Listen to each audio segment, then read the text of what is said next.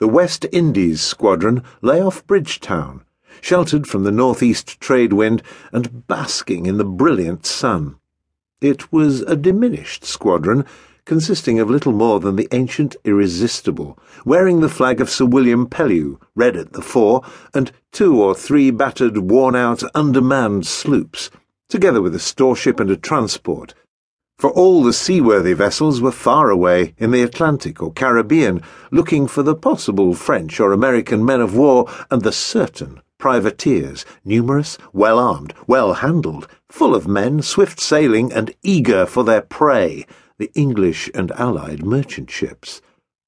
Yet, although they were old, weather-worn, and often iron-sick, they were a pleasant sight, lying there on the pure blue sea, as outwardly trim as West Indies spit and polish could make them, with paint and putty disguising the wounds of age, and their bright work all ablaze.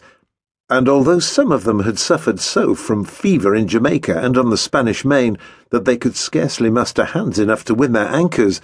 there were still plenty of men, both officers and foremast jacks, who were intimately acquainted with the ship that was beating up against the steady breeze, and with many of the people in her.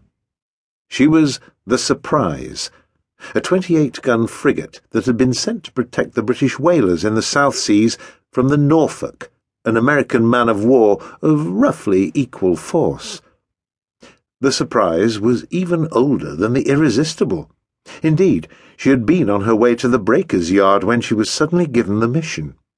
But unlike her, she was a sweet sailor, particularly on a bowline,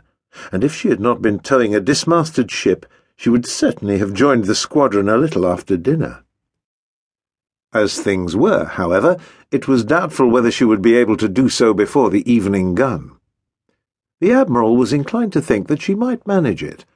but then the Admiral was somewhat biased by his strong desire to know whether the Surprise had succeeded in her task, and whether the vessel she had in tow was a prize captured in his extensive waters, or merely a distressed neutral or a British whaler.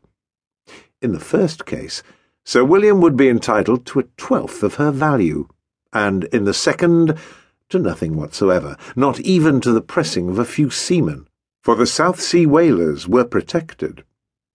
He was also influenced by his ardent wish for an evening's music.